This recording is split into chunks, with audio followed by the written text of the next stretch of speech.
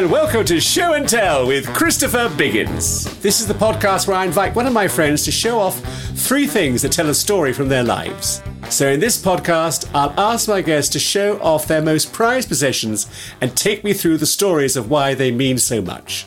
Big or small, new or old, their selections are completely up to them. So without further delay, it's time to welcome our next show and teller, Tony Blackburn. Tony Blackburn could be considered the original radio disc jockey. He started his career at pirate radio stations, Radio Caroline and Radio London, before becoming the first DJ to broadcast on BBC Radio 1, whatever that is. In 2002, he became the first ever king of the I'm a Celebrity, Get Me Out of Here jungle. And to this day, he still presents on BBC Radio. Hello, Tony. How are you doing? Very well, thanks, Biggins. It's been a strange year and a half, hasn't it, for all of us? But come through it. I'm with my wife. We've been together, 28 years, and this last year, 24/7, and we're still talking to one another. Well, that says something. I know the feeling. I mean, Neil and I have been... We enjoyed the first lockdown. That was great fun. And now the second one was really boring. And now I don't know quite where we are. I mean, and I certainly wouldn't want to travel. I wouldn't go to abroad anywhere. No, I'm like you. We've been going down to Devon and Cornwall, just little breaks. And I think you've done the same, haven't you? Which is fabulous. Which is lovely. And I shall still keep my face mask on because at my age now it suits me. So I'm quite happy with it. Do you remember when we first met, Tony? Oh, my goodness me, a long, long time ago. It is a long time ago. Was it a television we met on? I think it was. I think it was a TV programme. And then I met you several times, of course, in various restaurants and things like that. And, socially. Yes. And so it's, we've known one another a long, long time now. Yeah. Now, for this podcast, I asked you to bring along 3 objects that mean something to you in your life. And let's go with the first one. Well, the first one, I'm going to describe it to you. It was presented to me for 17 years service for a particular radio station, and it has a record in a lovely frame. And it's got, thank you very much indeed for 17 years. This was when I was being dispatched from this radio station. And I got this lovely sort of plaque thing. I'd have personally preferred another year's contract, but nevertheless, it was very nicely received. And I have it hanging on my wall. So that's the thing. It's a record in a case. So is it a gold record? No, it's not a gold record. No, it's not a gold record. It has the Radio 1 signature not on the record, but in the presentation thing. And so it was from Radio 1 then? Yes, it was from Radio 1, yes. Yes, it was. Right, good. Yes, it was. They're nice, those sort of things. So, but you're back with the BBC now, aren't you? Oh, yes, yeah, I'm in Radio 2 now. Shall I tell you what it is? Yes, do. It's the first record I ever played on Radio 1. It's Flowers in the Rain by The Move. Oh, no. And they presented it to me. And so I've got it hanging on the wall, the very first record I opened up Radio 1 with, which is quite a memory for me. And I have it hanging on the wall there. Opposite, a picture of Radio London, which was a pirate radio ship I was on after Radio Caroline. So the one reminds me of where I came from. And, because that's what we altered the whole of broadcasting in radio in those days, in 64 to 67. And then the other one was opening up Radio 1, where we went again back into a monopoly for a short time before commercial radio came along. You know, when you did Radio Caroline and on those ships, did you get ill? No, I was very lucky. I mean, some of them got seasick. I love rough seas, so it doesn't bother me very much. I've heard that about you. A bit of rough, I know, before you say it. And so no, I was very happy out there. I was out there for 3 years, 2 years on Radio Caroline, in which time we got shipwrecked off the coast of Frinton, and in a 10-force gale. So I'm one of the very few people that have actually been shipwrecked. and we were shipwrecked we were taken off by Breacher's Buoy, by the lifeguards, we were, and in this very, very terrific gale, and into the hands of the local police, who said, "We love your programs at Radio Caroline." They gave us a cup of tea and sent us home. When you were doing Radio Caroline, did you sleep on board? Oh yes, we went out from Harwich. Because officially we were on our way to Holland, and in those days it was 3.5 miles out, or 3 miles out in territorial waters, and we flew under the Panamanian flag, and the government couldn't do anything about it because we were in territorial waters. If they'd boarded the ship, it was like declaring war on Panama, so they left us alone. And so we lived out there for 2 weeks at a time, and then came off for a week. And that's the way we did it for a whole 3 years. And I loved every single moment of it. Absolutely adored it. When you came off, Tony, how did you get off? We came off by a little tender boat. We went out from Harwich on a little tender boat that took us out there, and then it came back. It used to come out every day delivering records that the record companies always said that they didn't supply us with, but of course they did, and all the food and everything, they brought it out. So we looked forward to that every day. A little tender boat came out, and it was just lovely. I mean, it was 3 years of my life, and I'm so grateful to it, and it was just terrific. I loved it. What an adventure. I was only 21 years old. Marvellous, absolutely marvellous. I mean, thrilling. Yes. Absolutely thrilling. It was. I mean, do you think it obviously did start the trend for Radio 1 to be, the top radio station which followed you. I mean, yes. It was extraordinary. How many listeners did you get on Caroline? I don't know how many listeners we actually got. We got an enormous amount of audience and terrific response. We did a thing I remember called the Caroline Cash Casino, where people had to send in labels from particular brands of tins that they got, and we had so much response we could hardly get in the building. So the response was enormous. But audience-wise, a terrific audience, I think, and not only in this country but in Holland and Belgium as well.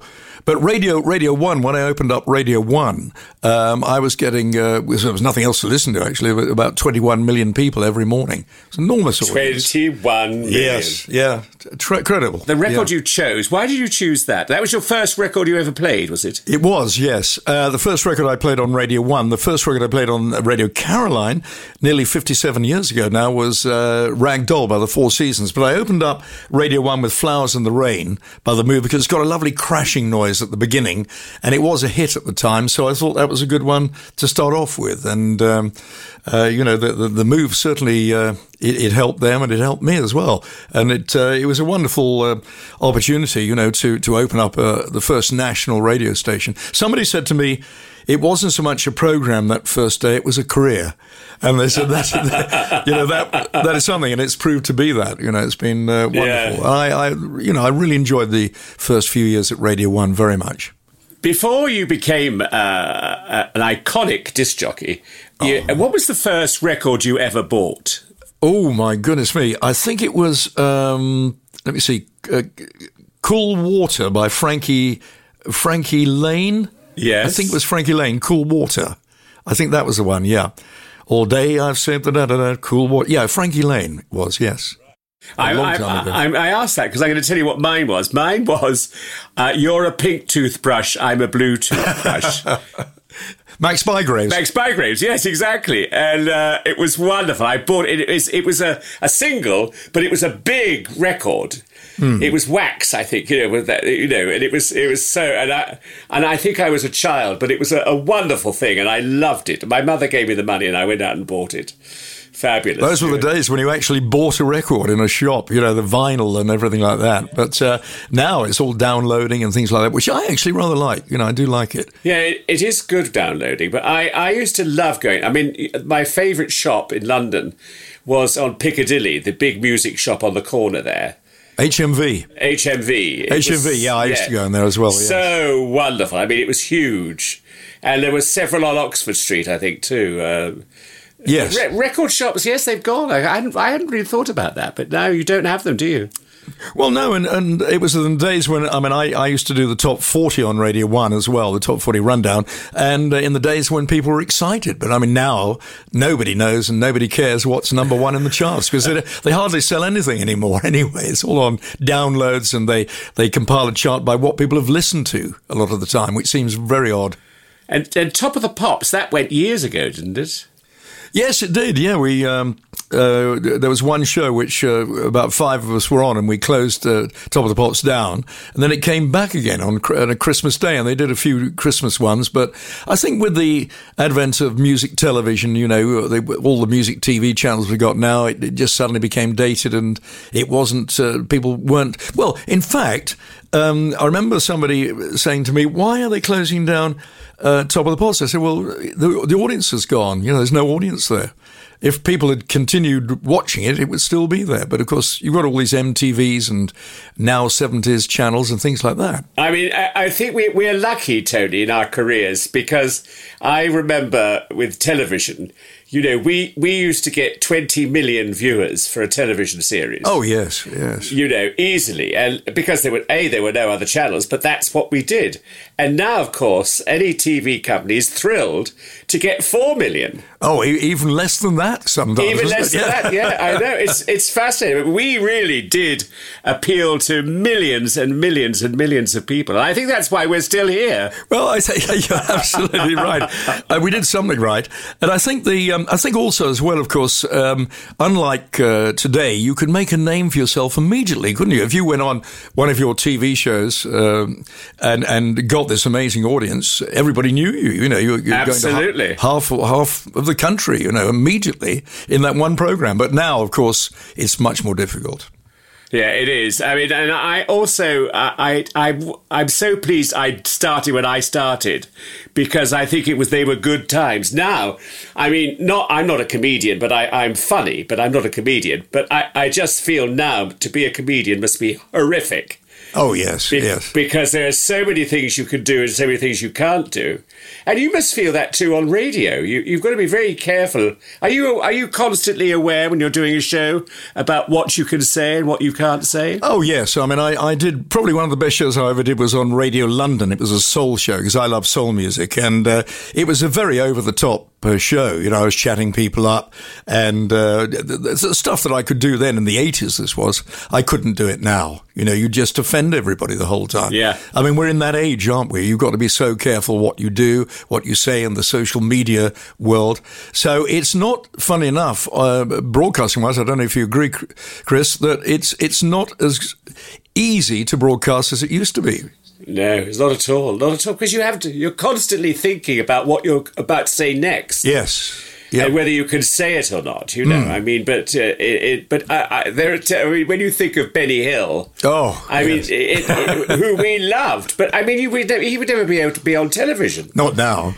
He wouldn't get away with it, but we all loved him. Mind you, we had wonderful shows like the one that you were in, particularly Porridge and things like that. I mean, that was. I mean, I think the comedy shows of the past are a lot better than the ones I don't know. The writers seem to have got it right, don't they?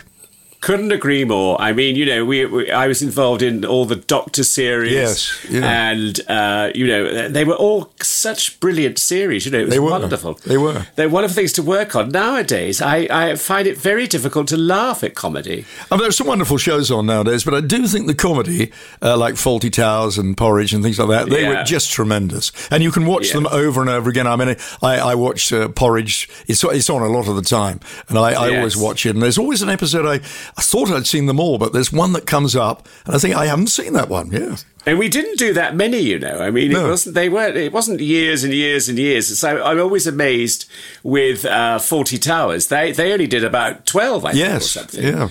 Yeah. But that was so funny. And also, when you think of Penny Keith and Paul Eddington and Richard Bryars and Felicity Kendall doing To the Manor Born, not To the Manor Born. Well, they did do To the Manor Born, but it was... but that was The Good Life. The Good Life. I mean, it was just wonderful. Absolutely fantastic.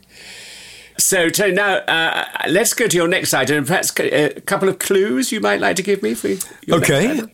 Well, once again, it is a frame. This is a framed picture This is a framed picture with an autograph on it, and it says, "Tony, have a lovely life." And it was a photograph I had taken when I went to see a concert of one of my real heroes, and who I got to know, actually, funnily enough, Top of the Pops. I got to know him very well. So that's it. So you've really it's a bit difficult for you, Chris. You've got to guess the actual artist. Now, I love soul music. Yes. So it is a soul music artist. So that's a clue. Yes, and he's been with us practically all our lives, starting off as little somebody, little someone. Not Little Richard. No, little Stevie Wonder. Yes. It's a picture I've got with little Stevie Wonder shaking his hand, and he sent me this photograph that he'd had taken, and it just says, "Tony, have a lovely life." And I got to know him very well in Top of the Pops. I used to go into the dressing room before the show if he was on, and he always had this electronic organ there, and he was bashing out these numbers. I remember once he said, "What do you think of this?" And he just went ding, ding, ding, ding, ding, ding, ding, and I thought that's fine. And then about 6 months later, I heard this record, da da da da da da da, and I thought, that's "I Was Made to Love Her," and I thought, where did I hear that?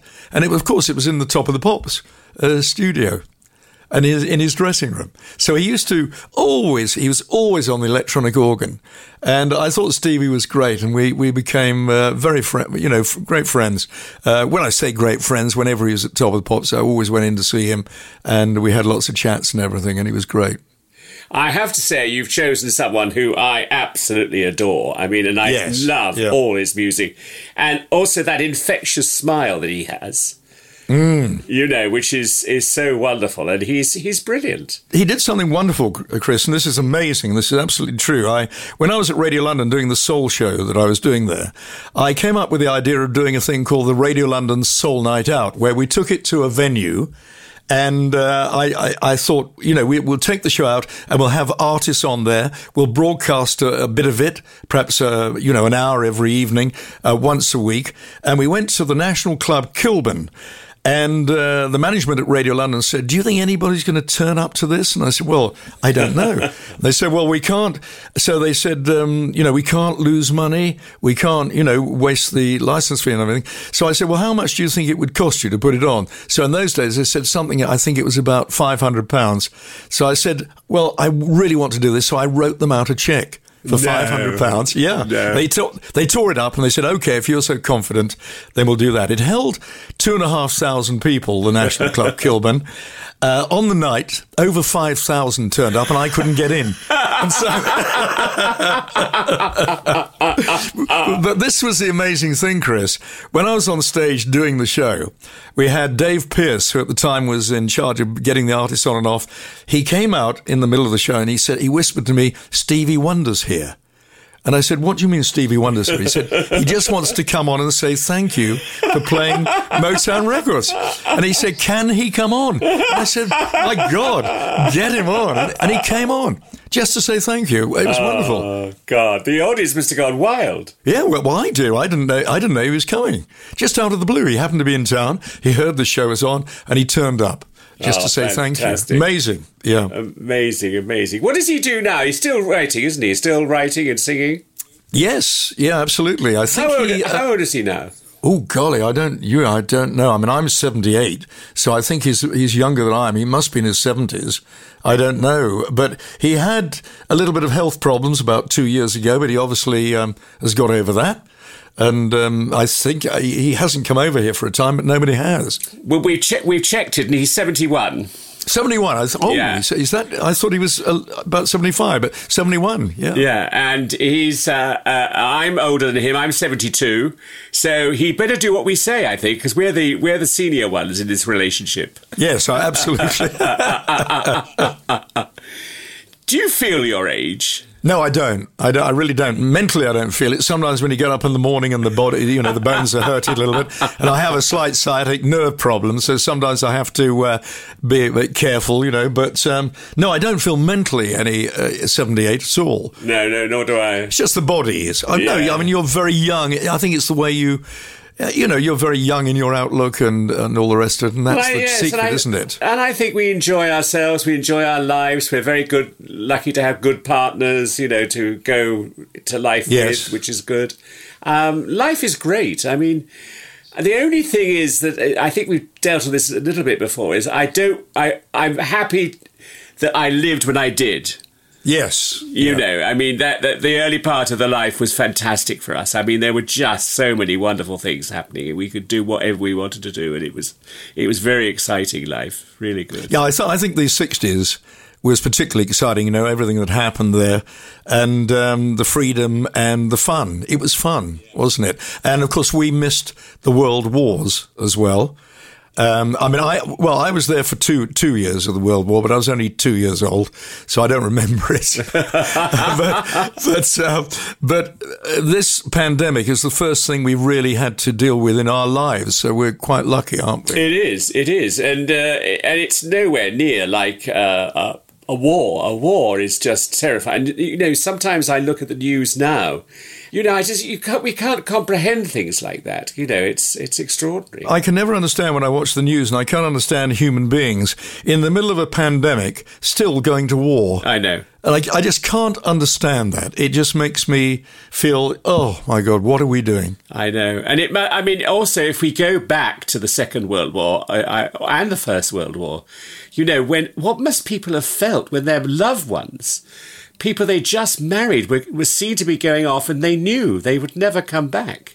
Yes. I mean, I remember my mother was a Wren, and she said, no, she wasn't a Wren, she was a RAC. Was it called RAC? The Air Force. Yes. And she said they would be at the camp, and she saw all these young men fly off in aeroplanes, then she knew that they would hardly come back. Now, that must have been just terrifying. I mean, in a strange sort of way, this thing that we're going through now, it's a war with something you can't see, isn't it? Yeah, it is. I mean, I think we've all had, my sister passed away with COVID in March, and, it's a difficult thing to come up with because we couldn't be there for her. So I think a lot of families have suffered with this, haven't they? You haven't been able to see their relations. And when their relations, like my sister, got unwell, I couldn't go to the hospital. I couldn't see her. And so it's been tough, but not, as you say, like a world war when, you don't know if you're going to be bombed and you don't know if you're going to be alive the following day. That must have been dreadful. How old was your sister? She was 73. No, sorry, I'm lying. 75. She's 3 years younger than I am. So she was 75, and she was disabled, and she was never been able to walk actually, and she was beginning to lose her sight, so she wasn't in good condition. But she got this dreadful disease, and she was released from hospital, and she didn't survive very long at home. But when she came out of hospital, we thought she was all right, but she obviously wasn't. Oh, no. So sad. Right, well, we're going to have a quick break now, and then we'll be back with your last item and my first item. So, I'll see you in a minute.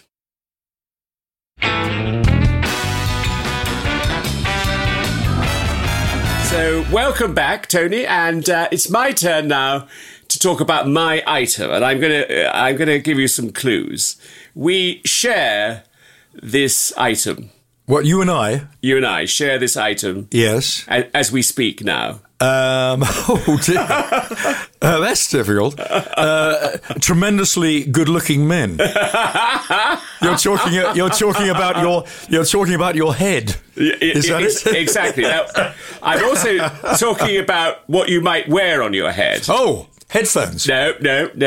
What else might you wear on your head to help you? Glasses. Glasses. Well done. Absolutely. I mean, do you wear glasses all the time now? No, I don't. I wear them for reading, and I wear them for just looking at computer screens. But my distance side is okay, not too bad.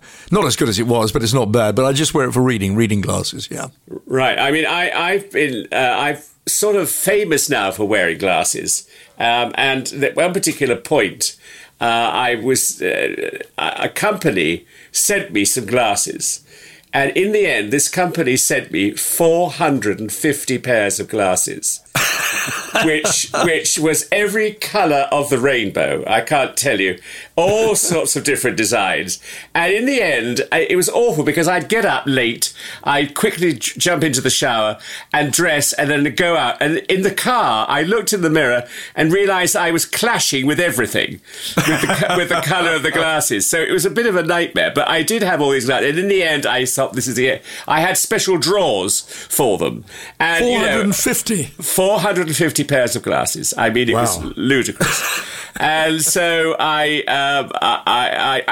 used to buy them occasionally because there was a wonderful shop in New York where you could go in the morning, take your prescription and choose the lens and go out in the afternoon having spent something like $15. So I bought a lot then when I was there. But it became too much then. And then I got into contact lenses. In fact, funny enough, there was this eye shop in New York was called Cohen's. And Cohen's went over to contact lenses, and they used to have people come into the shop, order a pair of contact lenses, and they go to pick them up and they try them. And then the assistant would say, "Well, go outside, sir or madam, and look down the road. You can see how wonderful you can see." They went out and said, "Yes, it's wonderful," and then run away, not having paid them. So they had to put a stop to them. But I now have a couple of girls who are brilliant called Lynn and Natalie in Cookfield, who supply my glasses. And I do love glasses, I must say. And I rather like the pair. They sent me these recently. They're rather good. They make me look nice. sort of intelligent, don't they? You know. Well, you are intelligent. They make you look even more intelligent. Yeah. Unfortunately, mine don't have the same effect.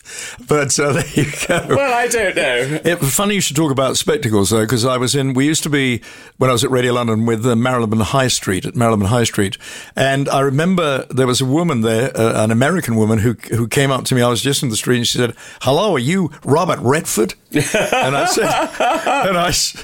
said, "No, I'm not." She said, "Oh, I thought you were." And then she disappeared into Specsavers.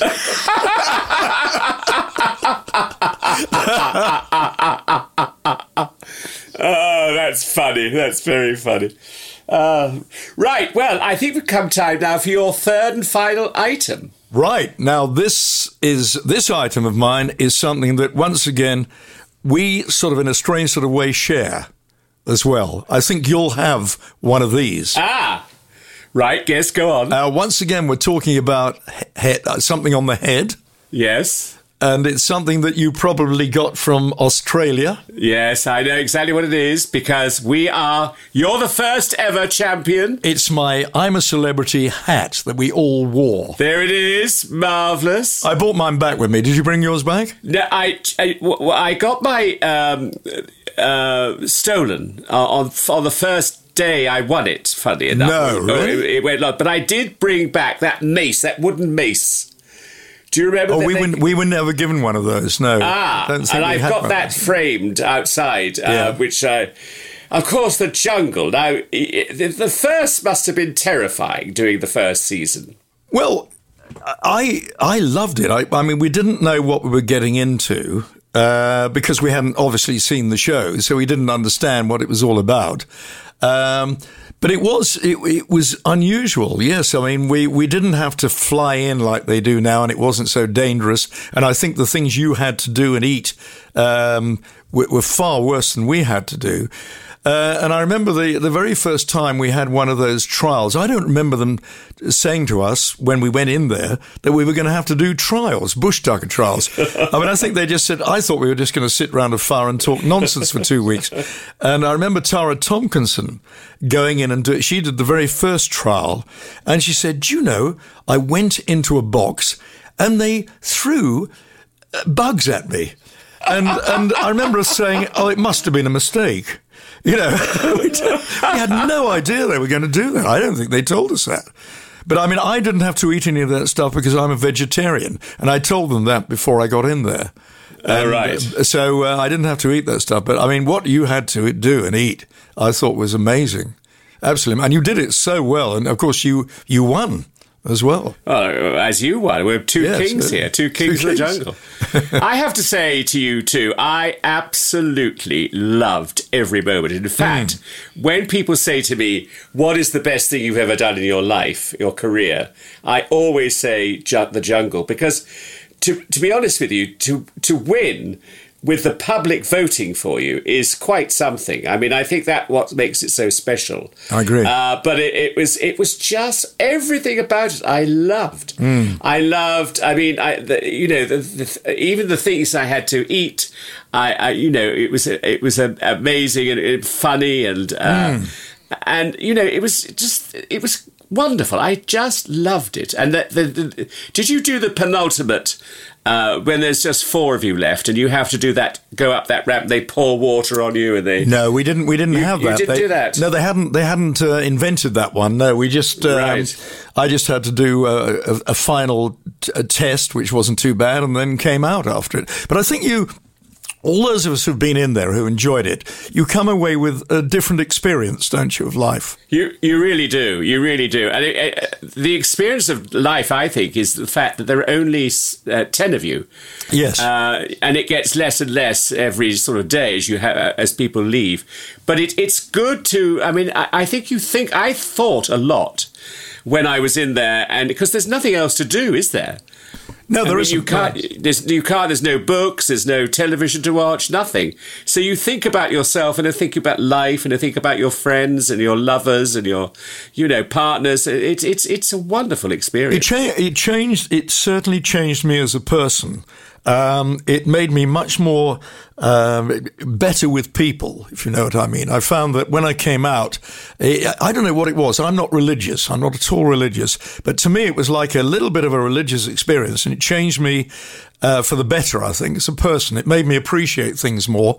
And when I came out, I'll never forget, we didn't know if anybody had watched it. And then I remember when we went over, the producer said it will change your life. And certainly I'm in a job for life now after this program.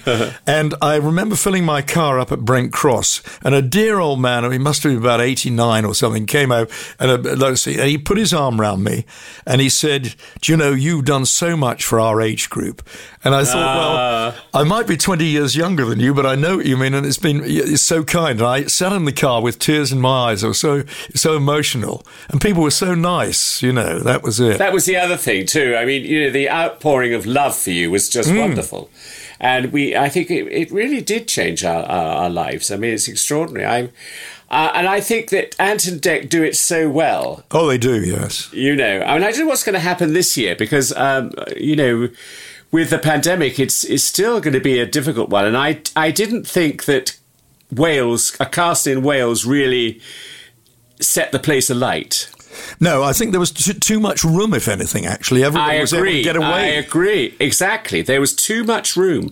Because, when people say to you about that space you live in, it's tiny. Oh, yes. Absolutely tiny. And that's the idea of it, isn't it? Getting us all together to irritate one another. Yeah. I mean, that's what it's all about, really. They don't... in yours, I think you all got on very well. In ours, we didn't get on very well. I made sure I got on with everybody, but we had the most argumentative people in there. And it was like a children's playground for a lot of the time. It was wonderful television. And the producer said to me, as soon as we started rolling the cameras, we thought, this is gold. When everybody was arguing. And it was dreadful, but I loved every moment of it, like you. It was great, but I think you all got on well, didn't you? Well, we did, except for what was her name, the model, Janice Dickinson. Janice Dickinson, that's right. Yes. Oh, she was vile, and she thought she knew everything, and we were the last two in the lineup, and she was convinced, as was I, that she'd won. And of course, when she hadn't won, I'd won, and I won by a huge majority. The producers told me afterwards. She was off. She got in, she wanted her car, she wanted to leave and go back to America. I tell you what, though, Chris, seeing her in there with you, it was absolutely dynamite to watch. It was wonderful. I know that you didn't like her, and I thought she was, I can understand why you didn't like her as well. Very strange human being, but it was interesting to watch. And that's what the show's about, really, isn't it? I think it is. And also, I let her know. I didn't hide my feelings, which was good. I mean, I let her know she was being awful to other people on the show. Yes. But no, it's great. And of course, it changes your life completely. Oh, it does, yes. I mean, my money went up, and there were lots of perks. We were asked to go on the last voyage of the Queen Elizabeth ocean liner. And we went to Australia on her. It was fantastic. I mean, there were wonderful things. I didn't get that. Didn't you? No. I got. Let me see if I can show it to you. Wait a minute. I got presented with a golden log.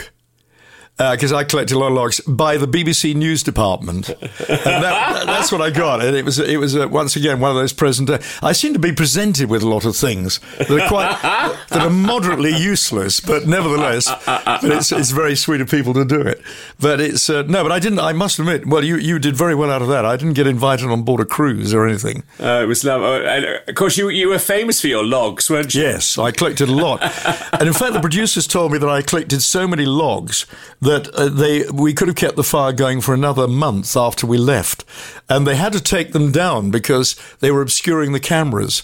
And when they took them down, we were actually out of the campsite. And when I went back in and they weren't there, it broke my heart because I had to start collecting them all over again. We went down by the side of the stream that we had because we were in a different place to you. We were in Cairns, and I went down there, and one or two of these logs I actually recognised. And they didn't show it, I don't think, but I actually talked to one and I said, you are a lovely log. I love you. And I'm, in a strange sort of way, I'm glad that I didn't burn you. This is after a couple of weeks in there, Oh, God. So you or your guests, did Debbie go with you? No, she didn't. No. We didn't have any of that. It was the first one. We just went out there by ourselves. And that was it. We didn't have anybody coming on at the end and, all the hugs and everything. So you didn't stay at the Versace Hotel then? Oh, no. We stayed, as I said, we were in Cairns. We weren't in the same place as you. Our place was beautiful and it was lovely, but they moved it. I think because of the weather or something, they moved it down to, I think you were near Sydney, was it? Or somewhere like that? No, we were near, it was in the Gold Coast. Oh, yes. We were in the Gold Coast. Well, I think we were in the. I think we must have been in another area of the Gulf. Oh, yes, that was probably it. Yes. Yes. No, we weren't near any big cities. But the people, our relatives who went with us, they had a wonderful time. Huge suites at the Versace Hotel, which was multicoloured, as you can imagine. It was good fun. I'm feeling really bad now because you stayed at the Versace Hotel. I stayed at a nice hotel, but I wasn't there for very long because I was in there all the time. You had a cruise. I was just given a golden log. I'm sort of beginning to hate you, Chris. Well, before the hate gets really bad, I love you, Tony, and thank you so much for taking part. It's been fantastic, and thank you for your 3 items. The hat, which was, of course, I wish I had my hat still, but I don't. The photograph of Stevie Wonder, which I'm very envious of. Yes. Which was fantastic. And then, what was the other thing? Flowers of the Rain, the record. Oh, yes. And Flowers of the Rain, the record. Which is great and marvellous. You're a joy to talk to. I've really enjoyed it. We've had a good laugh, and I'm proud to be a fellow King of the Jungle with you. Chris, thank you very much. Thank you so much for listening to this episode of the Show and Tell podcast. If you want to hear more conversations like this one, make sure you follow Show and Tell with Biggins on the podcast provider of your choice. And if you'd be so kind as to tell your friends about the podcast, I'd be ever so grateful. You can also follow us on social media. We're at Biggins Podcast. Goodbye.